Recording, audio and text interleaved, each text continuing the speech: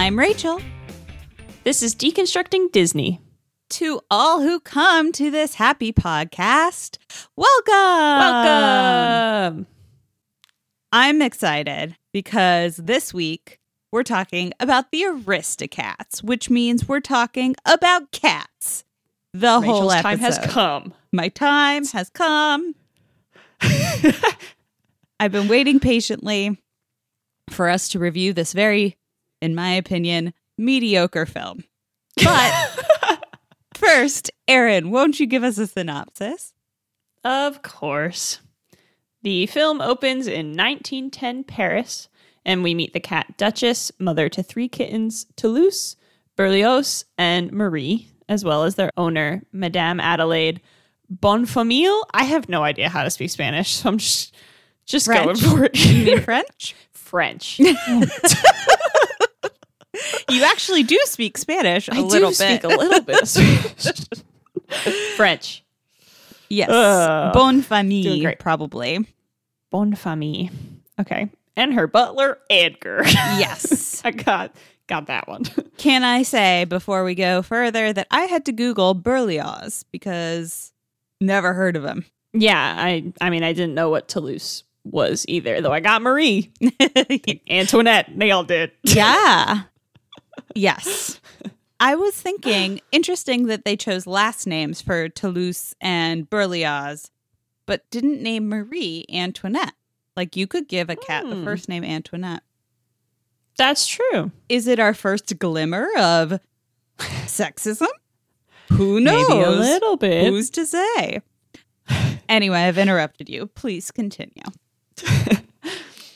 Madame is drafting her will, and Edgar overhears her say that her cats will inherit her fortune until their deaths, and then it will pass to Edgar, which is a ridiculous plan. Yeah. But it's fine. I love cats.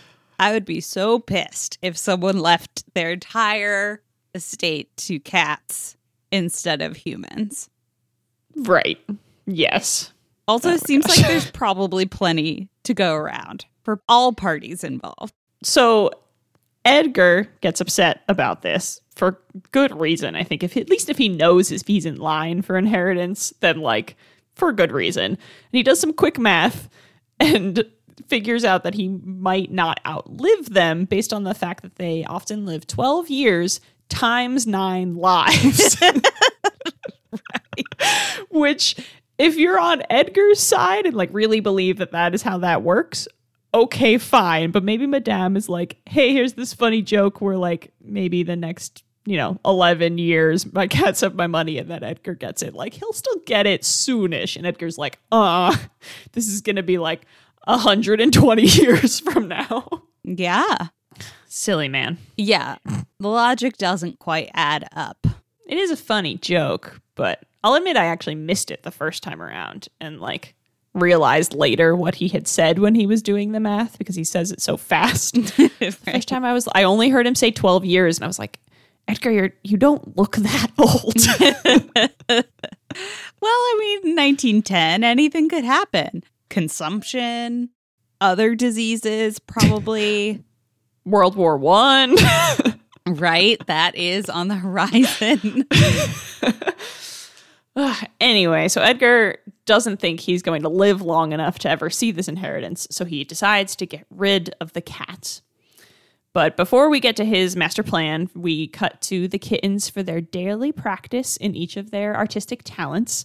We have a cute scene where Toulouse paints, Berlioz plays piano, and Marie sings with Duchess. And when they're finished, Edgar arrives with their meal in which he's hidden sleeping pills. Because Edgar will not do the dirty deed himself. Right.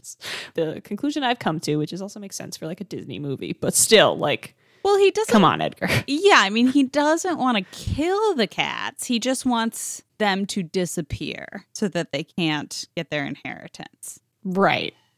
It seems a lot easier to kill them, Edgar. But Yeah. I guess he never does state his true intentions. But Right. based on his not very effective plans, it does seem like he's just trying to get them as far away from Madame's home as possible. Right. Yes.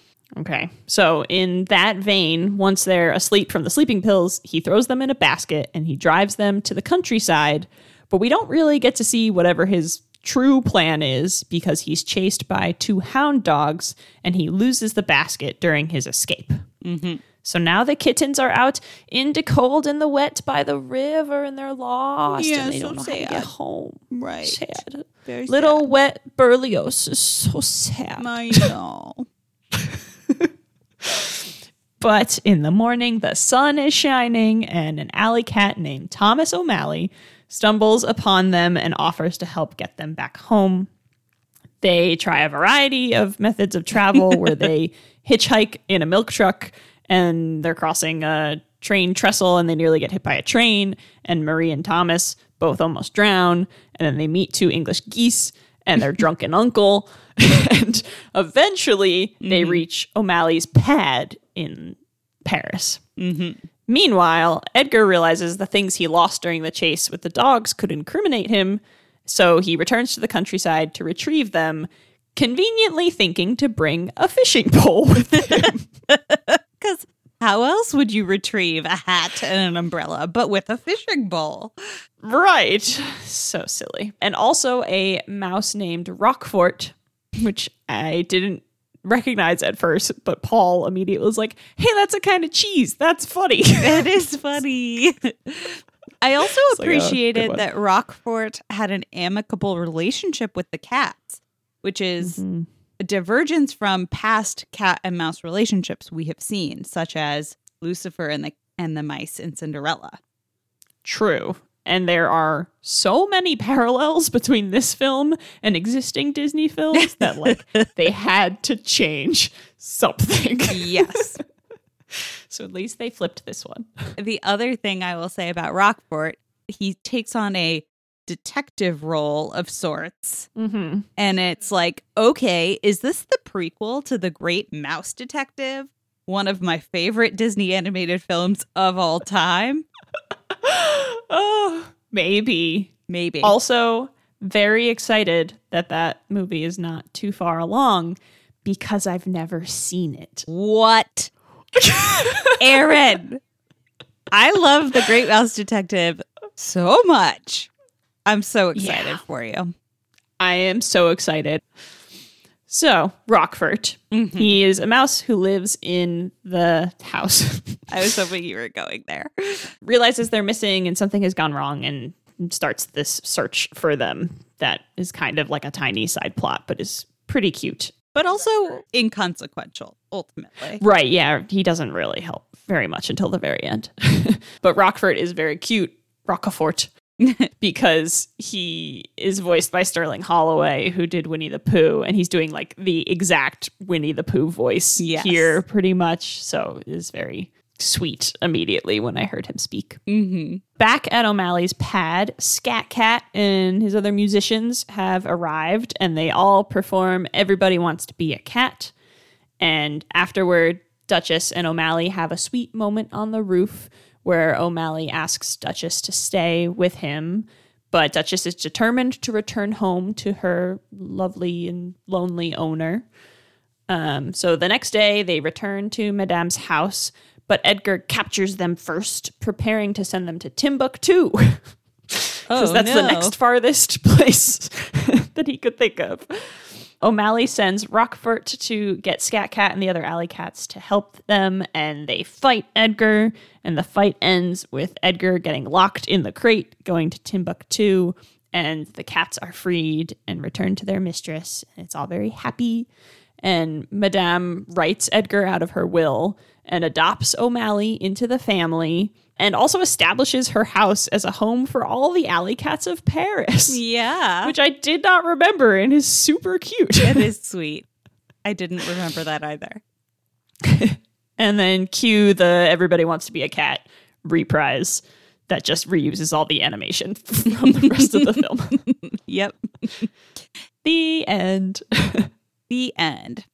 So, can we agree that The Aristocats is basically a mashup of Lady and the Tramp and 101 Dalmatians?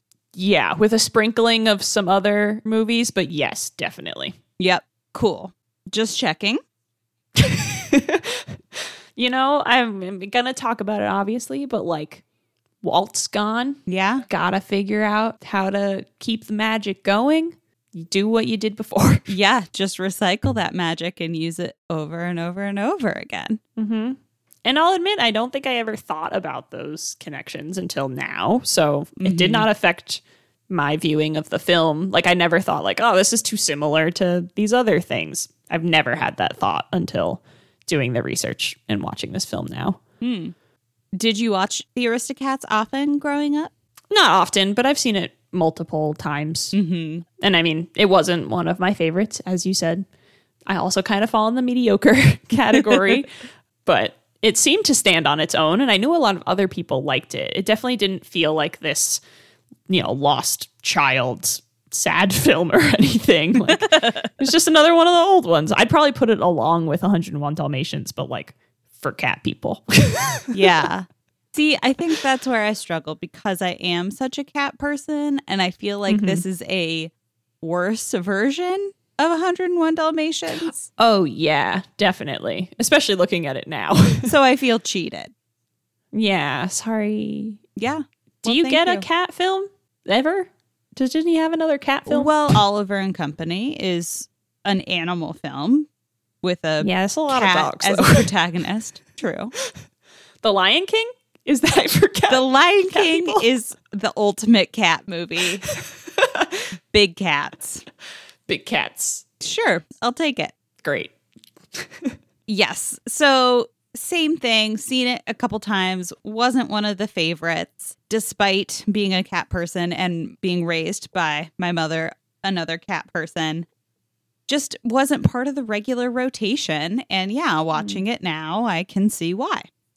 It is just okay. Kind of a fluff piece. And I think very much because of the reason you're saying, they just wanted to put something out there that would hopefully recreate some of their past successes. Mm-hmm. I do have one very particular Aristocats memory that has been like a big revelation for me in this couple weeks of spending time with this film, where as I was watching it, there were particular lines that stood out to me way more than they should have. Okay. I was like remembering very clearly certain scenes or lines of dialogue, and it was random.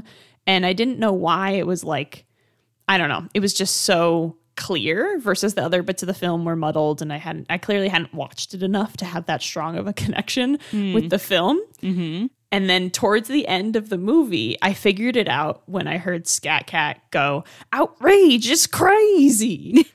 Because I've heard that line so many times because there was an ad for the home video release of the Aristocats on the VHS for the Lion King. Oh my gosh. Along with the Disney Resort Vacations commercial. Exactly. Yeah. They come one after the other with that commercial that I talked about in our very first episode of this podcast that I have such strong sense memories for.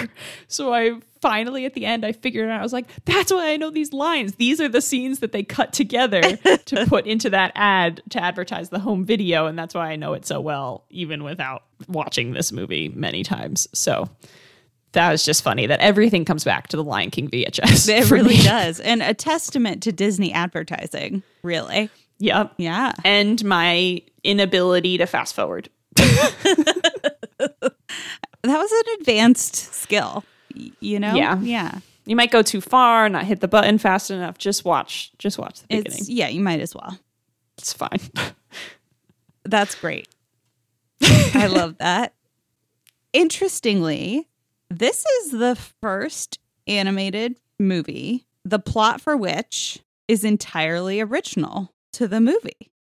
There is no source material, which I think is fascinating, but also makes sense considering what we've already said about its similarities to past films. Mm-hmm. But in terms of giving background on the story, I'll just say a little bit because I'm sure you're going to get into this more when you talk about the film background. But the Aristocats project began originally as an idea for a 2-part live-action episode for Walt Disney's Wonderful World of Color. Yeah. It was written originally by Tom McGowan and Tom Rowe, with some input from producer Harry Title. However, when it was rejected for Wonderful World of Color, Walt suggested that it be developed into an animated film.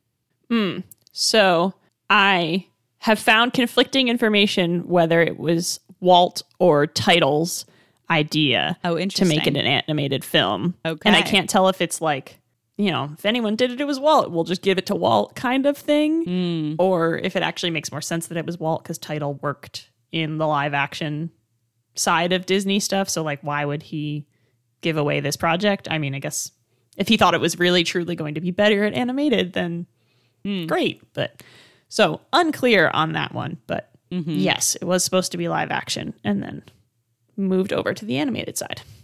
Yeah, so there's a lot going on with that trio of creators. Some drama, it's exciting stuff. I will say that there's a little bit of debate over whether the Aristocats should truly be called the first original, because a lot of people advocate that it's Dumbo. So I would still count this as the first original, but I would just too, for all the people out there. Yeah, the character of Dumbo was not original. Yeah, there was a character and some notion of story that originated outside the Disney studios with Dumbo. As with Lady and the Tramp, too. I mean, that was a loose adaptation as well. Yeah. I stand firm in my declaration that this is the first original story. All right. I agree. Thank you. We'll also have to see where we fall on if it's Walt or post-Walt, because this is also a film that falls on that divide and people like to argue about it on the internet. Wonderful. All right. So, but returning to those three creators, as Rachel said, the story was developed by Tom McGowan and Tom Rowe. McGowan brought the idea to Tom Rowe, who was an American writer living in Paris, and Rowe wrote the story that would become the backbone of the Aristocats. But McGowan had used this other story that they had found about a cat and her kittens in New York City, but I didn't find like what story that is or who it was written by or even what level of story. Like, was it a book? Is it a comic strip? What are we talking about here? All of that pretty much got thrown out the window except for this cat and kittens thing. So still going to call it original, but apparently they needed some form of inspiration to begin with.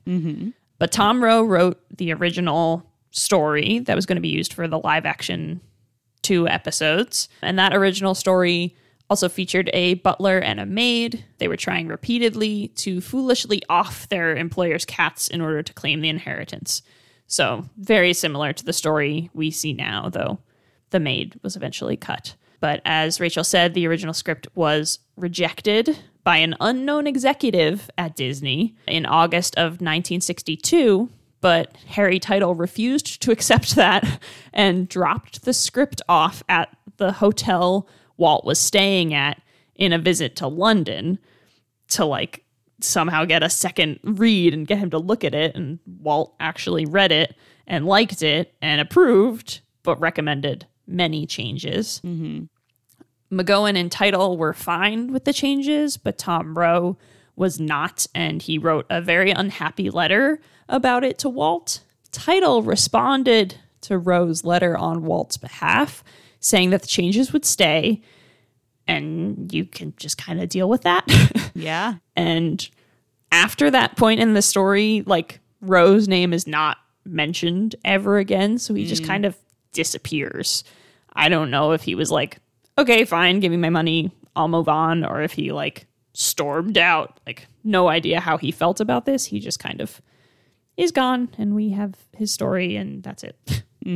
So other projects for TV were taking precedence during that time.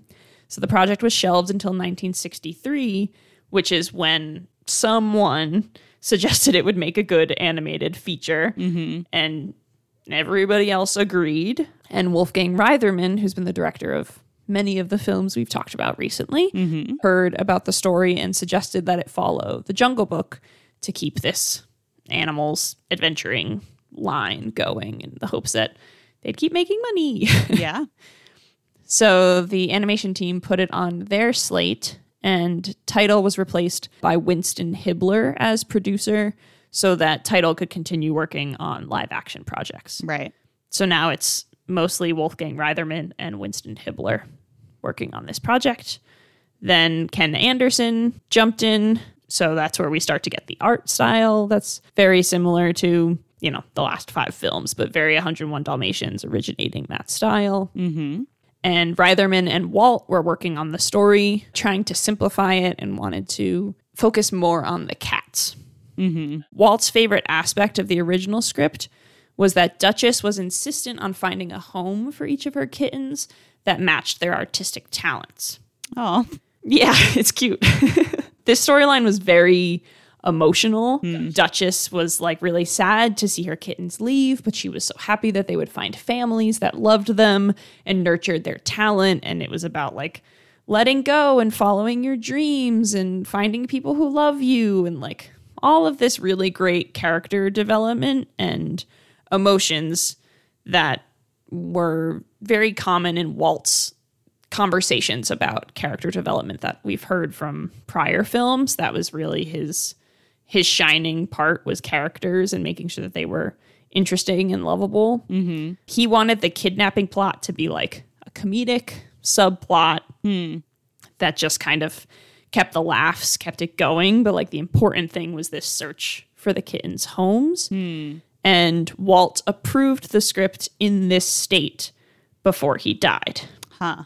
And then everything changed. Yeah. Seriously, that does not sound at all like the film that ended up being made. Yeah, it changed a lot. So Reitherman then replaced Hibler as a producer. So it was just Reitherman working on this. I mean, there were other writers, but like he was the big driving force behind this. He removed the storyline about finding the kittens a home in the hopes of inspiring a more action-adventure 101 Dalmatians style story. Mm-hmm. He also cut the maid character, and he was also trying to do these budget-saving measures. So he changed the kittens from long-haired Parisian cats to short-haired American cats so that they'd be easier and cheaper to animate. Oh, funny. Seeing some of the original drawings were like they're big and poofy and like they looked all the more odd next to like an alley cat, and then you get like this white poofy Duchess character. And I think it would have been more striking and like, you know, drive that like odd couple message home a little bit more. Mm-hmm. But it probably was way harder and expensive. Yeah. So Reitherman was making a lot of changes, but I saw multiple sources say that he wasn't looking to like produce Disney's greatest animated film. He wanted to make a movie that the team could deliver on time and on budget because they were still under the investors' scrutiny after Walt's death. So like it wasn't that he thought this was going to make it a more fantastic film. He thought it would be safe and be good enough. Mm-hmm. And that's kind of all that mattered at the moment. And like, as we'll see, he might have been right. The other way was riskier, it sounds like, and maybe wouldn't have made them enough money. But who knows? So with the development of the actual story, going back to the way that like the Jungle Book, many of the characters were cast based on their personalities and mannerisms. So the voice actors bleeding into the characters. That happens a lot here, too. We see Phil Harris come back. He was Baloo in The Jungle Book, and now he's playing Thomas O'Malley. And they're the same. They're the same character. I can tell. Yes, absolutely. Reitherman told Phil Harris to play Thomas O'Malley as more of a Clark Gable. And I was like, oh, okay, I think. I mean, I don't know Clark Gable's work well enough to like really judge that, but like sort of see it. Yeah, I mean, I guess if Baloo is also Clark Gable because they're literally the same character. He's supposed to be, more suave and less like goofy. And he's a romantic interest. Yes. A romantic lead opposite Duchess. So that makes sense. That connection to Clark Gable makes sense in that way. But they're the same. Yeah. And then Eva Gabor did the voice for Duchess, and Lovely. Sterling Holloway, who we already talked about, who had also done the Cheshire Cat, and Ka did the voice for Roquefort. And we have to return to our Louis Armstrong conversation from last episode, because the studio was set on having him play Scat Cat. Oh. And it seems like he was supposed to do it. Like, I didn't find a specific thing that said, like, there was a contract or whatever, but it sounded like he had agreed, and then he became ill and he had to back out. Oh. So who plays Scat Cat? Scatman Crothers plays Scat Cat. Yeah. And they instructed him to imitate Louis Armstrong in his performance. I wonder if that was insulting. Like, I'm literally the Scat Man. You're telling me to be this other guy. Cool. Yeah. Yeah. But yeah, interesting if Louis Armstrong did like agree to do this. And I don't know the story with this illness. It seems like in some interviews, multiple people said that he was like often ill, but I did a little bit of research, very little, like I'll admit, very little research into Louis Armstrong, but I didn't see anything about like a chronic illness other than like his lip condition, because he played the trumpet so dang hard that he would like hurt his lip. He like would split his lip open, which is crazy. Yeah. But so like, I feel like there's more here that I couldn't discover and like unearth. But like Louis Armstrong has also performed at Disney, at least Disneyland, if not both Disneyland and Disney World, like multiple times. He made like a Disney Tunes in his style album. Like he's a Disney fan, I think. Yeah. So I'm not sure that how he felt after the Jungle Book and maybe the conversations that he may or may not have ended up having. I don't know how he feels, but it sounds like Louis Armstrong was not holding a grudge. Okay. For King Louis, at least. All right. Interesting. Yeah. So maybe if someone else out there knows more about this situation, I would love to hear about it. So moving on from cast to the music, the Aristocats would be the Sherman Brothers' last hurrah as the animated staff songwriters. I didn't find any specifics about this. Again, there's like very little research, I feel like, on the Aristocats compared to some of the other films we've talked about. Agreed. But apparently the Sherman Brothers were in some way unhappy with the way things were being run at the studio after Walt's death. But they were really close with Walt. Like, they loved Walt. Walt loved them. I feel like they had a very Walt sensibility in the way that they approached their work in the studio.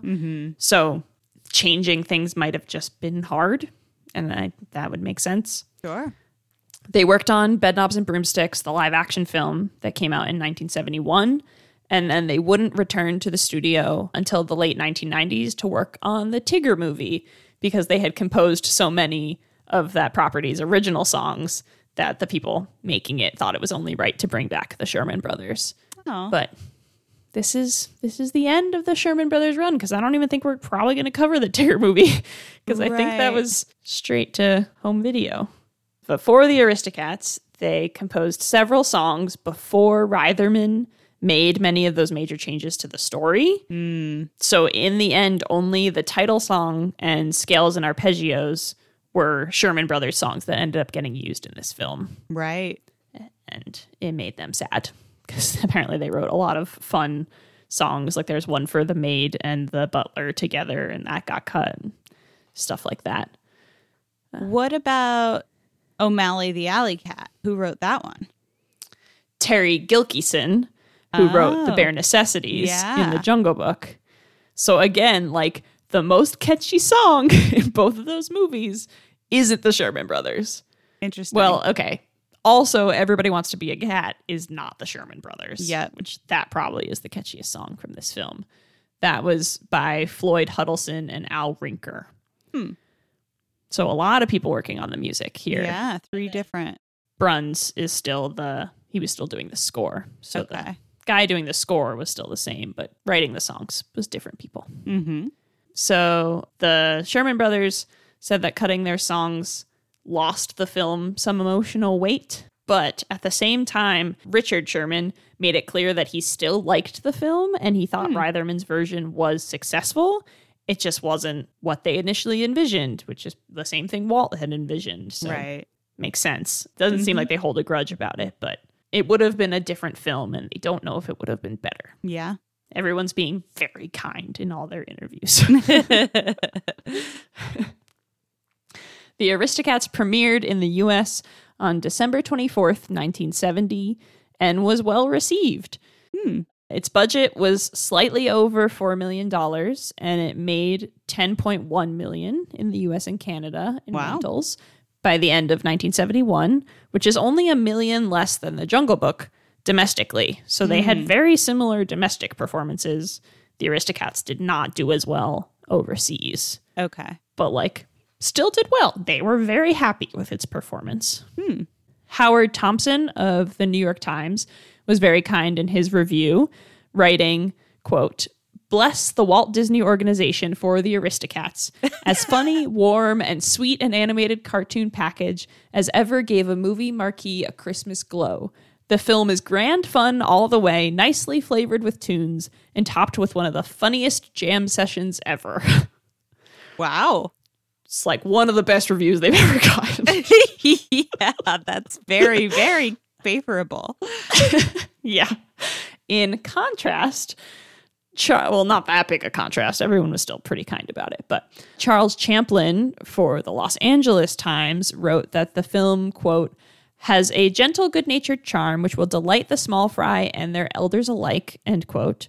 But he also said that the film lacks a certain kind of vigor, boldness, and dash, a kind of hard-focused emphasis, which you would say was a Disney trademark. I was like, all right, I feel that. I understand where he's coming from. Yeah. And then Disney historian extraordinaire and film critic in general, Leonard Maltin, wrote that the worst that one could say of the Aristocats is that it is unmemorable. It's smoothly executed, of course, and enjoyable, but neither its superficial story nor its characters have any resonance. And that's how I feel, basically. Yeah, I would agree with that. Yeah, it just kind of is. Yeah. And it's fine. It's a fluff piece. It has cute moments. Yeah. Yeah, it doesn't stick with you. Right. And that's all I have to say about that. Except for the fact that the C in Aristocats is capitalized. Yeah. Though not consistently, it varied depending on the source I was looking at. I guess it is helpful to differentiate it from the word aristocrat. Mm-hmm. But yeah, that's tough. Yeah. I was like, no, it's not. and then I read something that was in the opening title, there's that little gag where Toulouse removes the R and then shoves the word together, and the shoving of the word together makes the C large. Yep. And then in the title card on the film, it says Aristocats with the big C. I was like, well, I guess that is probably the best source you're going to get. So can't really argue with that. I think it's capitalized and it looks goofy. Yeah, it does. Anywho, let's continue. Speaking of aristocrats, the film is aptly named because we see a lot of opulent wealth and or the opposite of that, apparent squalor of some kind, depicted in this film. Mm-hmm. And I think the setting that they chose, Paris, 1910, is a really interesting choice. I did read that some of the creators in developing the story decided on Paris because they thought that European setting would give it some extra oomph, the way that the setting of London supports the story in 101 Dalmatians. But here we are again with a setting in 1910. Lady and the Tramp, albeit set in America, was also set around that time. 1910 situates this story squarely within the period known as the Belle Epoque. I don't know what that means. It literally means the beautiful age. And it's likened to the Gilded Age in the United States. This period is historically situated between 1871, the end of the Franco-Prussian War, and 1914, the beginning of World War I. Mm-hmm. An article from Thought Co. states that this is a time period in France when the standards of living and security for the upper and middle classes increased, leading it to be retrospectively labeled as a golden age, compared to humiliations that came before and the devastation of the end, which completely changed Europe. However, the growth of this time period was very one-sided. This is post-industrialization, and while the richer were getting richer, the poor were finding themselves in, quote, cramped homes, poorly paid, terrible working conditions, poor health. And the idea of the Belle Epoque grew partly because workers in this age were kept quieter than they were in later ones when socialist groups coalesced into a major force. Sounds familiar. Yes. So some pretty strict class divisions that I think the narrative of the Aristocats really capitalizes on and emphasizes. Because we have this very strict dichotomy between Duchess and her kittens, who live in this gigantic mansion, and Thomas O'Malley, who is essentially a vagrant, except for this quote-unquote pad he has in downtown Paris, which appears to be like an abandoned building. Yeah. I'm still trying to work through the classism of this film, and I think kind of recreating the view that the people who wrote about the film or had the ability to present their notions and were probably of the upper class, and like, you know, historians and I don't know, people who kept records of this sort of thing and weren't busy working. Like, it's the way that they make the alley cat lifestyle look fun and interesting, and that same sort of like freedom and music. They and, glamorize it. Yes.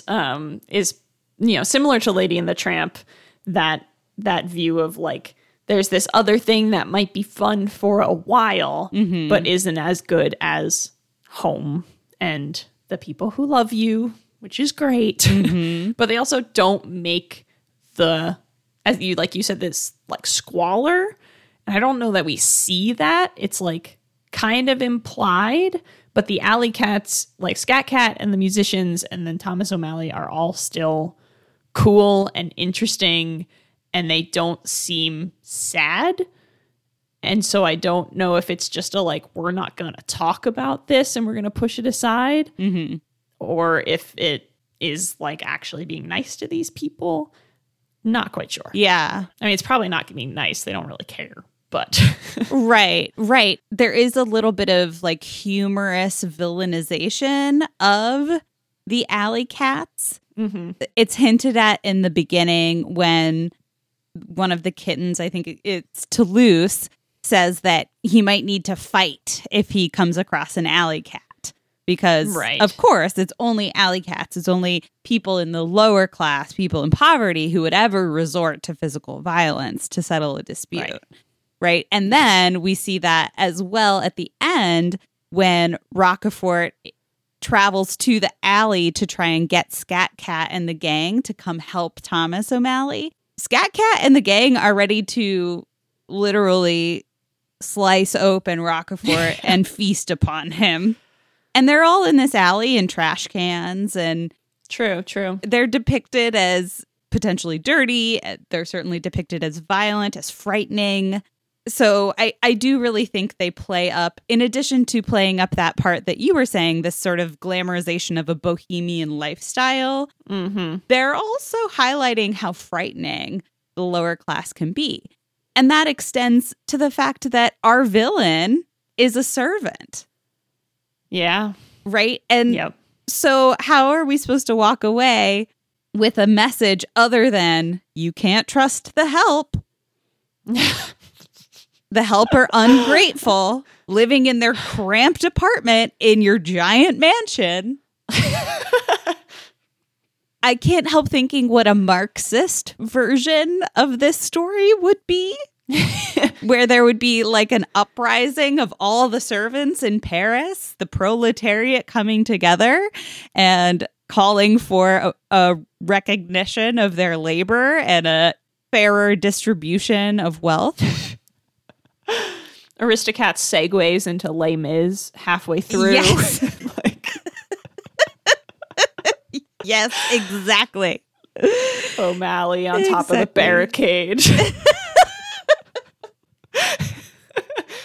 The last thing I'll say about classism is a small moment you mentioned in your synopsis, the moment when Duchess and O'Malley are on the rooftop of O'Malley's pad and they have this romantic moment. It's an interesting scene for a few different reasons, but Marie and the other kittens are spying, and I forget exactly what the exchange between Duchess and O'Malley is, but the way Marie interprets it and reports it back to her brothers is Mother is going to work for Thomas. Yeah. And the only reason that's funny is because it's depending on the fact that the audience knows how ridiculous that is. Of course, Duchess would never work for Thomas. Right. That's not how this social system works. And so it's a joke because of that. And kids are so silly. They don't understand the way of the world. Yeah, that's a really good point. I didn't really think about that line in general. Then she also, when O'Malley, like, she's saying, like, this is such a nice place because, you know, she's having a good time, I think, being free and meeting new people, and she's a little bit flirty, so like she's having a nice time. Yeah.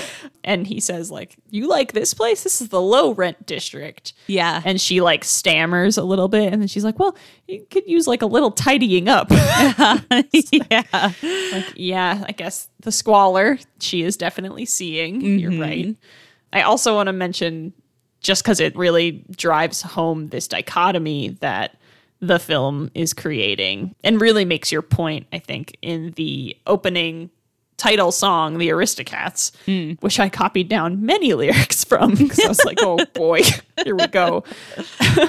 But one of the lines is that Aristocats are never found in alleyways or hanging around the garbage cans where common kitties play, oh no. Which pets are never known to show their claws, which pets are prone to hardly any flaws, to which pets do the others tip their hats, naturalmente, the Aristocats. Yep. So that last one of like, all the other pets know that they're better and agree and tip their hats to them. And I was like, you're so great because you're rich.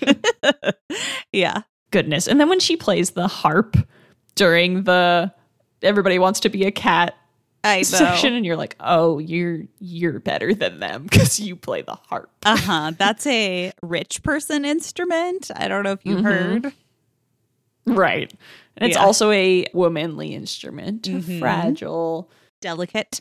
Yes, delicate instrument, which maybe we'll come back to later. But your other bit of classism that I think we need to talk about is those hound dogs. Yes. Why are the hound dogs Southern, Aaron? Southern American, to be specific. To be specific, because we're in France. Right. Because we're in France, and they have Southern accents, and it's like so jarring. Although like some of the other characters also have American accents, it's like very Sword of the Stone. But yeah, like the hound dogs in the countryside who are not the brightest bulbs, of course, have Southern American accents that is supposed to code them as like less intelligent and funny and clearly going to be the butt of jokes. And it's like, this doesn't even make sense. You are going out of your way to be classist. Yep. Should we talk about sexism, gender roles, traditional families? Oh my gosh, so many choices. Where to start? Let's start with sexism and gender roles. Cool. First point of which is that female characters are decorative objects and or beauty is prioritized. The very first line of the film is Madame speaking to Marie, and she says, "Marie, you're going to be as beautiful as your mother." And that's followed almost immediately by Toulouse, a boy, causing trouble for the driver and doing something rambunctious. Boys will be boys. So there's this immediate juxtaposition of femininity, beauty, and masculinity, troublemaking, etc. Yes. I find the Marie particular like dichotomy of being feisty or having like a little bit of an attitude with her meekness as well at times and her position. And I mean, like, I love the line where she says, "Ladies do not start fights, but they can finish them." It's great. It's iconic. Yes. It kind of undercuts these gender roles that we've seen built up in the past, in that, like, she's going to be in her place until you do something that makes her need to step out and be strong and fight or whatever. And it's like, it's funny. It's a witty line. Like, it's a well-written line. It's a smart line. But it's not enough that, like, Marie's actually going to be strong and fight anyone, because she's also little and wears the bows in her hair that, of course, show that she's dainty. And then throughout the film, she is the damsel in distress. She has to be rescued twice by Thomas O'Malley. She falls out of the milk truck and she falls off the train trestle. Get it together, Marie. I said out loud the second time she fell, I was just like, "Damn it, Marie." Because I was rooting for you, you know? We like, were all rooting for you. Some spunk, and yet when push comes to shove, you're all talk. Something interesting, speaking of the two instances in which O'Malley has to rescue Marie, those moments are very dramatic. They're harrowing. And we see O'Malley depicted as this very courageous cat sacrificing himself to save this kitten. On the flip side, shortly after that, O'Malley is struggling to swim in the river and is essentially rescued by two geese. They are these bumbling old ant type characters. And that scene is all about the humor and the silliness. So when men rescue women, it's about courage. And when women rescue men, it's silly and humorous. Interesting. And also, like, O'Malley is actively drowning.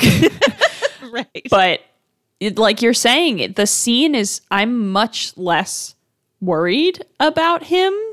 Like, it feels like any second he's going to wash up on shore, or he'll find a bigger log that he can climb on or something. Like, I'm really not concerned. And yet the situation is no different than when Marie fell in. He is no better at swimming than she is. And yet, yeah, I was never worried about Thomas, because the film told me I didn't have to be, because he's a man. He'll be fine. He's a man. Absolutely. Continuing in the vein of female characters as decorative objects, it's a animated children's film, so we won't say sex objects, but that's the broader extension of this. whenever male characters greet female characters, they comment on some aspect of their body or their appearance. Oh, I did not notice this. Don't worry, I noticed. When George, the lawyer, comes and greets Adelaide, he comments on how soft her skin is. And in fact, before he even arrives, Adelaide says to Duchess, we have to look our best because George is one of our oldest and dearest friends. So, Aaron, I don't know if you knew this, but when you see your oldest and dearest friends, you better look great. That's what that means. Interesting. That's not how I've been treating the pandemic. When O'Malley meets Duchess, he comments on her beautiful eyes, etc., etc. Don't like it. Stop. I got really mad at how many times he called her baby over the course of the film. And like, I don't think in the past I'd ever made the Thomas O'Malley Baloo connection, but now it's going to be like weird Baloo in my brain every time he says like, hey baby, or then he says to the geese after they save him, he's like disgruntled and mad and he's like, hiya chicks. And it's like funny because it's like they're birds and they're girls, so like chicks, like I get the joke there, but it's just like kind of weird and creepy. And why can't you just say hi? Yeah, why can't you treat female characters as just, well, they're animals, so I was gonna say, why can't you just treat them as human beings? But they're not human beings. But you get my point. That's fair, though. We have to treat them like human beings in order to empathize with the story. Blah blah blah. But yeah, why do they have to have pet names? I don't remember if he calls any of his other friends or Scatman anything that's like related to their gender or beauty. Right. Not. Yeah. There's more to unpack in the relationship between Duchess and O'Malley. So let's talk about that. Sure. You first. Okay. Well, first I will say I find it very interesting that Duchess is essentially a single mother. Yes. There is no discussion whatsoever about the father of the kittens, how the kittens came to be.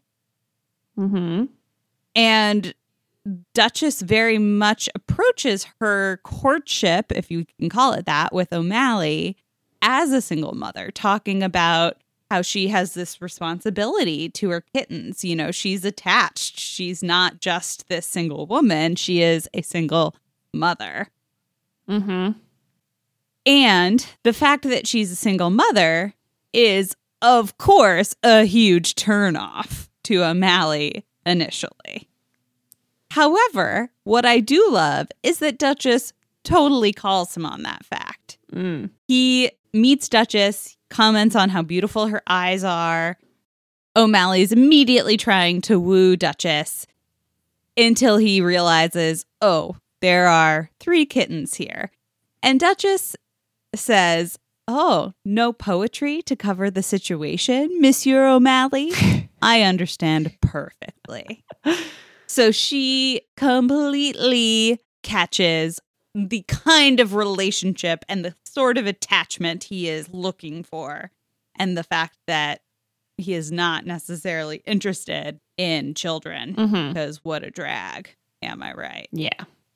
He is very brief about it, though, which I think I was pretty happy with his acceptance of his potential fatherhood role more quickly than I expected. I thought he was going to be more get away from me, you little weirdos, but your mom's hot, so I'm going to be over here with her. Yeah. But he's surprised because she was alone on the riverbank, so he made assumptions, but he calls them cute or something very quickly, and then he becomes protective of them very quickly, and his fondness for them I think starts to show through more quickly than I expected. culminating in that scene above the Paris apartment where he says like he loves the little guys or whatever. Yeah. So he comes around more quickly, and it isn't like a big like give him a pat on the back moment. I'll love you even though you have 3 children. Yeah. It's like pretty natural and kind. It's just that first initial like, of course he would not prefer this to be the situation. Yeah. Of course he will recoil when he realizes there are children involved.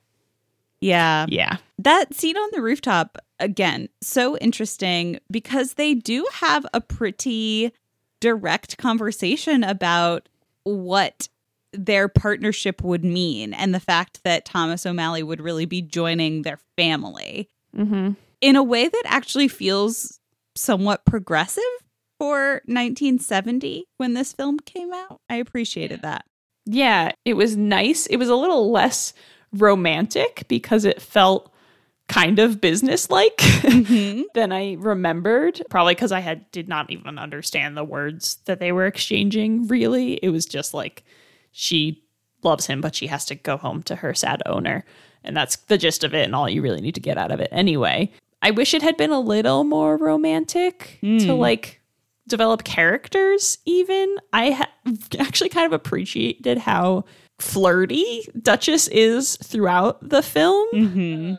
Like she doesn't hide her affection for Thomas O'Malley, and she seems to genuinely like him, and he's mostly a nice guy who's good to her kids and is helping them get home for no reason. Maybe we have this business-like conversation, and then we have it's sort of like the tales intertwining bit is really cute, and I just wanted more of like those symbolic moments even. I think your point is well taken, and it's interesting, like, why wasn't there a spaghetti kiss moment? Did they avoid that more overtly romantic motif because Duchess is a mother? Oh, interesting. So her status as a mother somehow makes her ineligible for that type of whimsical romance. She has to have this business-like conversation out of necessity. I mean, perhaps that is more realistic. Yeah, it kind of brings back the geese who they are commenting on the impropriety of Thomas traveling with Duchess. I kind of like, I feel a little bit like I am the child here and that I'm not quite getting what they're implying because she asks like, are they married or not? And they're like, no, they're not a couple. So him traveling with a woman alone or a mother with 3 kids, like that's improper, I guess. They call him a reprobate and a cad. Right. Like it seems like a lot for what they're actually doing. But like, so trying to read into that of like, do they think that they're together, but they're not married? And like, that's the terribleness of it. Or like, I'm not sure what their complaint is actually supposed to be.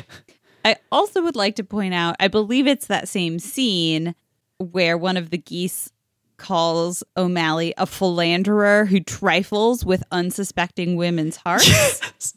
To which Marie responds, how romantic. Oh my gosh. I was just like, Marie. No. Is Marie actually the worst? Is that the takeaway here? I think she gets worse over the course of the film. She starts out very strong and then kind of falls apart. Yeah. Ugh. And then there's that, I think it's in response to that, or another mention of romance, where Berlioz calls it sissy stuff. And I'm like, aha, back to gender roles. Men can't like romance. Of course not. He also almost calls women, female cats or something. He almost calls them dames and then switches to damsels at the last minute. He knows enough to know that that word is inappropriate, but still used damsels. It's funny what the cats know versus what the cats don't know.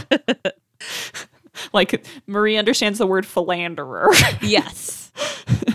Madame also doesn't have a husband, and that doesn't come up at all. That's true. Which I also thought was interesting. I did like the fact that the film does not talk pretty much about these two missing, quote unquote, men from our normal familial situations we've been used to seeing. So, like, during the discussion of her leaving her money or having heirs or anything, like, none of that comes up. So I was happy to see that like, it did not matter that there was no man in the picture for Madame. And then it matters a little bit, but like for good plot related reasons with Duchess, but not like, how are you surviving without him?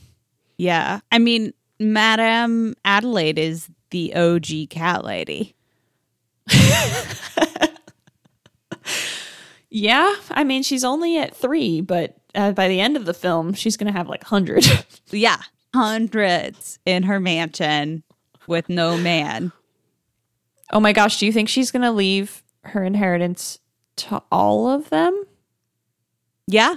Well, to the charity, probably. No, the will's going to go into arbitration because there's going to be a lot of dispute over percentages of how that wealth is distributed across all of the cats. It's all in the Oh sequel. my gosh.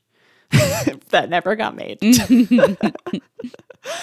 If Georges outlives Madame, he's going to be very sad when he has to deal with 100 cats coming for her money. Yes.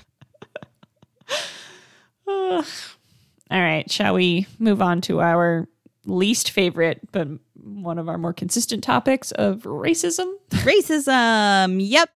Some pretty blatant racism in this movie. Mm-hmm. More very close parallels to Lady and the Tramp. Yes. They got the same jokes. Same jokes. And it's so helpful because in the opening titles, they tell us that we're going to see some ethnic stereotypes. They tell us that there's a Chinese cat, an Italian cat, all these different ethnicities of cats. So many kinds of cats. But it's really the Chinese cat depicted in the most offensive ways. The Chinese cat uses chopsticks to play the piano and is also drawn with buck teeth, which was a stereotype used to degrade Chinese people. The part of Everybody Wants to Be a Cat that the Chinese cat Shungan sings is just nonsense. Mm-hmm. It's just like, let's pick some sort of Asian related words and put them in the rhythm. So he sings Shanghai, Hong Kong, Egg Foo Young, fortune cookie, always wrong. That's a hot one. Great. It's like, what? Yeah. Especially putting fortune cookie always wrong. That's, I guess, supposed to be a joke. Of course they're wrong. They're mass produced. You had to say something negative about one of the most tangentially related aspects of Asian culture. Right. Yeah. Ugh. Like, really, guys? Yep. This is all you could think of. You're super talented writers, and this is what you got. Yep. It's bad. And It's really bad. Disney Plus does include their new disclaimer at the beginning of this film because of that. And then there's the American Scat Cat jazz band leader type role. I know that he's a cat, but they also chose to make Scat Cat a black cat. They did make that choice. It just seems questionable. Seems questionable to me. What's that from? Go. I don't know. Finding Nemo? Oh, that's a good guess. It's from Tarzan. It's when baby Tantor is there. Everybody else is playing in the water, and he sticks his little foot in the water. Yeah. And it's like cold and kind of goopy. And seems questionable to me. It's a good reference. I liked it. But yes, it does. I don't know if this plays into it at all, but each of the kittens has like an adult doppelganger, So Toulouse looks like Thomas O'Malley. Duchess and Marie look the same. And now finally we have Scat Cat who looks like Berlioz. Yeah, that's true. Maybe we needed, like, I don't know why that matters, but it would have been kind of weird to see those two parallels and then for Berlioz to not have someone. But like, you can make both cats a different color. There are other ways to solve this problem. Right. But maybe they needed their next most important cat to match Berlioz just to like complete this connection. They both play music. Like, it kind of works. Yeah. Why not make O'Malley black then? Yeah, I don't know. But agreed, like, they just make these choices as if it's a given that, like, we'll just make him a black cat. Yeah. Duh. It's not great. It's just another, like, tick in the Disney not thinking about anything it does with black people. Yeah, basically. I also read some interesting takes, I think, on the nature of the alley cats all being of these different races. That makes them immigrants mostly to France, continuing to create that classist divide. Also from like French purebred to mixed race people, even though like Toulouse and Berlioz have American accents and they're short-haired American cats. It doesn't really make sense. And Eva Gabor is Hungarian and Marie's British, has a British accent. So like none of them are French, but the contrast is still there. And then the fact that O'Malley, his names cover all of Europe, as Duchess says, his full name is Abraham de Lacy. Giuseppe Casey. Thomas O'Malley Cat. So his names are from various places, but Hebrew, Gaelic, Italian, Arabic, Irish. So like he in himself kind of embodies this worldliness, but also this mixed raceness and how that makes him interesting and like something to gawk at, but also differentiates him from Duchess and removes him from her world. And he belongs with these other people from all different sorts of places. And she belongs back home with her French owner. And yeah. But then they do mix. He does end up in her family. Right. And then they all end up living there. And integration. Yay. Yep. There's also a line that I cannot let go unmentioned, whereas Thomas is dropping them back home. They're walking through the neighborhood, and he says, of the homes in Madame's neighborhood, dig these fancy wigwams. Yep. Like, what? What? Like, is that slang from any time that people would use wigwam colloquially to mean homes, and it is at all not offensive and a weird word to take from Native American culture? It's obviously an appropriation of indigenous culture. However, I do think wigwam was used colloquially in the same way that powwow was used colloquially. Great. At least there's that. Just a little sprinkle of ageism, making fun of George, who is an older adult, the lawyer character who can barely make it up the stairs unassisted, has huge Coke bottle glasses because his eyesight is so poor. So just really playing up those stereotypes. Yeah, definitely. I think it's time for Aaron's Extras. Aaron's Extras. Thank you, Rachel. On to my segment. Did you recognize the voice of the Russian cat, Billy Boss? No, I can't even remember him speaking at any point in the film, if I'm honest. He has a very deep, supposed to be Russian accent, and it's Thurl Ravenscroft. What? Good old Thurl. He's showing up everywhere. Now it's my mission to just be like, hey, that's Thurl Ravenscroft. Bam, bam, can find him anywhere. Pat Bertram and George Lindsay were cast as the farm dogs, Napoleon Lafayette. Okay. And that proved so popular with the filmmakers that another scene was included to have the dogs in it when Edgar returns to the farm. Like, they didn't plan for there to be 2 dog scenes, but they loved the dog scenes so much they added another one. I will say the dog scenes are very funny. They're the most cartoonish sequences. So I can see if Reitherman was really aiming for something that would be sensational and popular, playing up those comedic bits makes sense. Mm-hmm. I just wish they had more to do with the plot because they diverge so drastically. And the second scene, especially with retrieving the hat, is so long. It's very funny. Long. I chuckled, but like it's very slow because he has to be sneaky and quiet. It just inches along. Yeah. I was like, oh my gosh, this doesn't even have to do with the cats. Yeah, it doesn't. So he goes back because he's so concerned about his hat and his umbrella, but he's totally chill letting the dogs have his motorcycle sidecar forever, I guess. Yep. Yeah, this was also Paul's problem. He watched it with me and he was like, wouldn't the sidecar be the most obvious part of this crime? Yeah.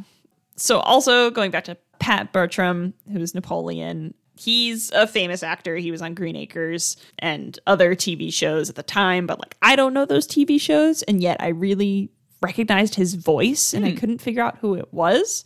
And this is not a character we've seen yet, but it's a character I know better. He also will play the Sheriff of Nottingham in Robin Hood. Oh, okay. Uh-huh. So I like that clicked with me pretty quickly. I was like, I know this voice. Why? Mm-hmm. Now that's Pat Buttram.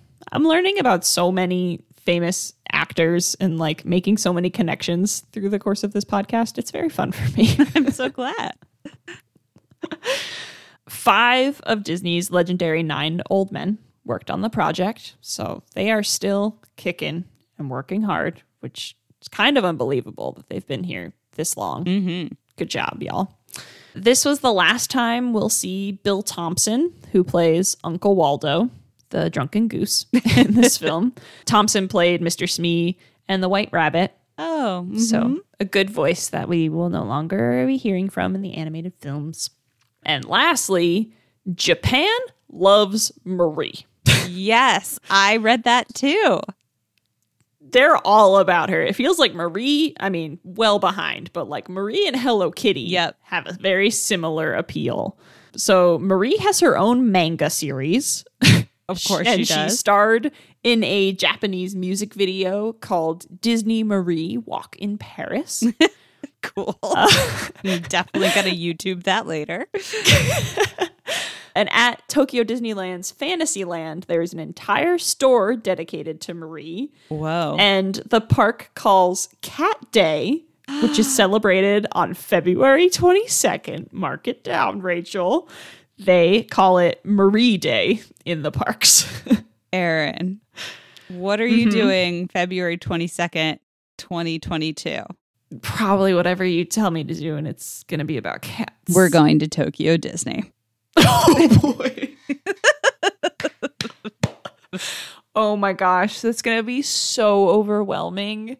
Like, I bet everyone is just, like, wearing cat stuff, like, cosplaying all their favorite cat characters. Yeah, I bet they are.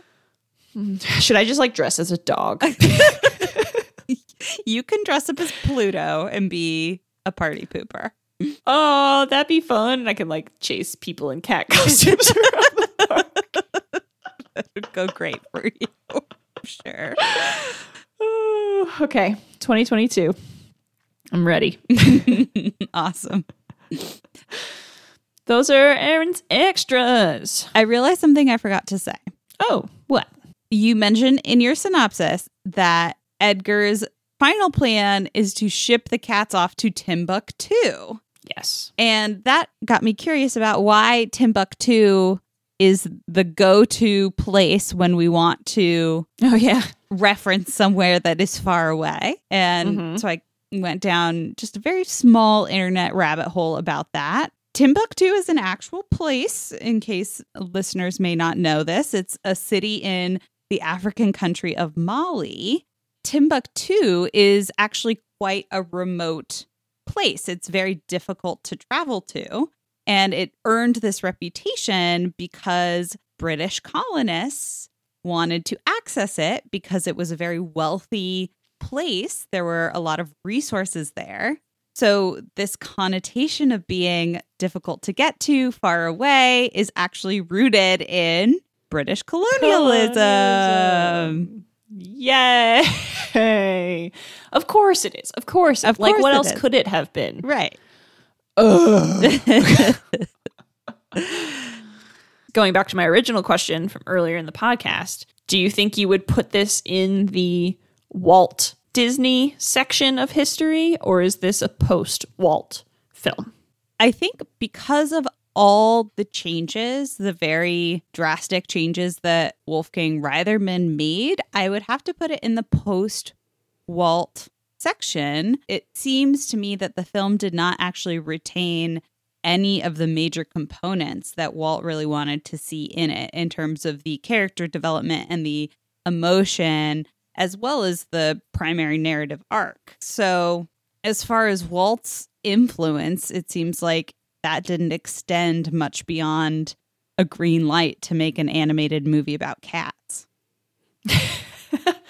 Yeah, I completely agree. I think in like the spirit of that conversation, it's not a Walt associated film, but like historically, if you need to know the last animated film, well, I don't even know that yet, because honestly, these films are often in development so many years before. It's possible that the next film will have a little bit of Walt where he like told someone to write something and that means he was involved. Yeah. But it does have a little bit of his mark on it historically, so I acknowledge that. But yes, agreed. I don't think I would lump this in with the Walt Disney films, so I think it goes from Snow White to Jungle Book and then end parentheses. Yeah.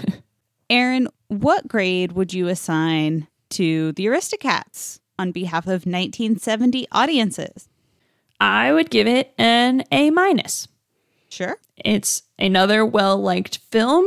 I don't think it has resonated quite as much as some of the A films that I've given that grade to, but it did do well. It made a good bit of money. Critics were overall pleasant about it if they were like, it's kind of superficial.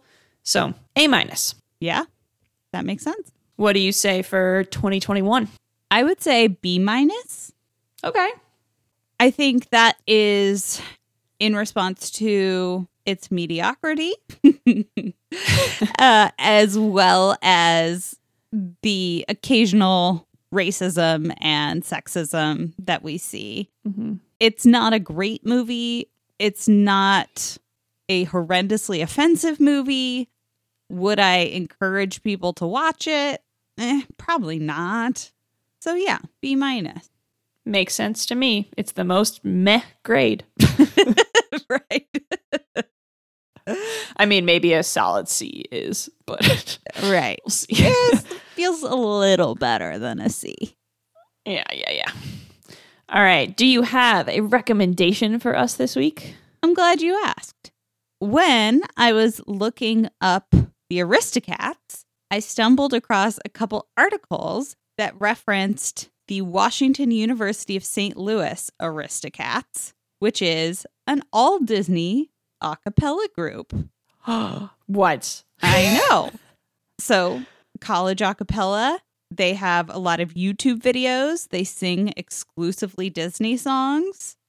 They have a cappella versions of some of my favorite Disney songs that aren't necessarily as popular more broadly, such as Gospel Truth from Hercules. Yeah. They also do Everybody Wants to Be a Cat, naturally. If you like a cappella, it might be worth checking out on YouTube. Again, that's the Washington University of St. Louis Aristocats.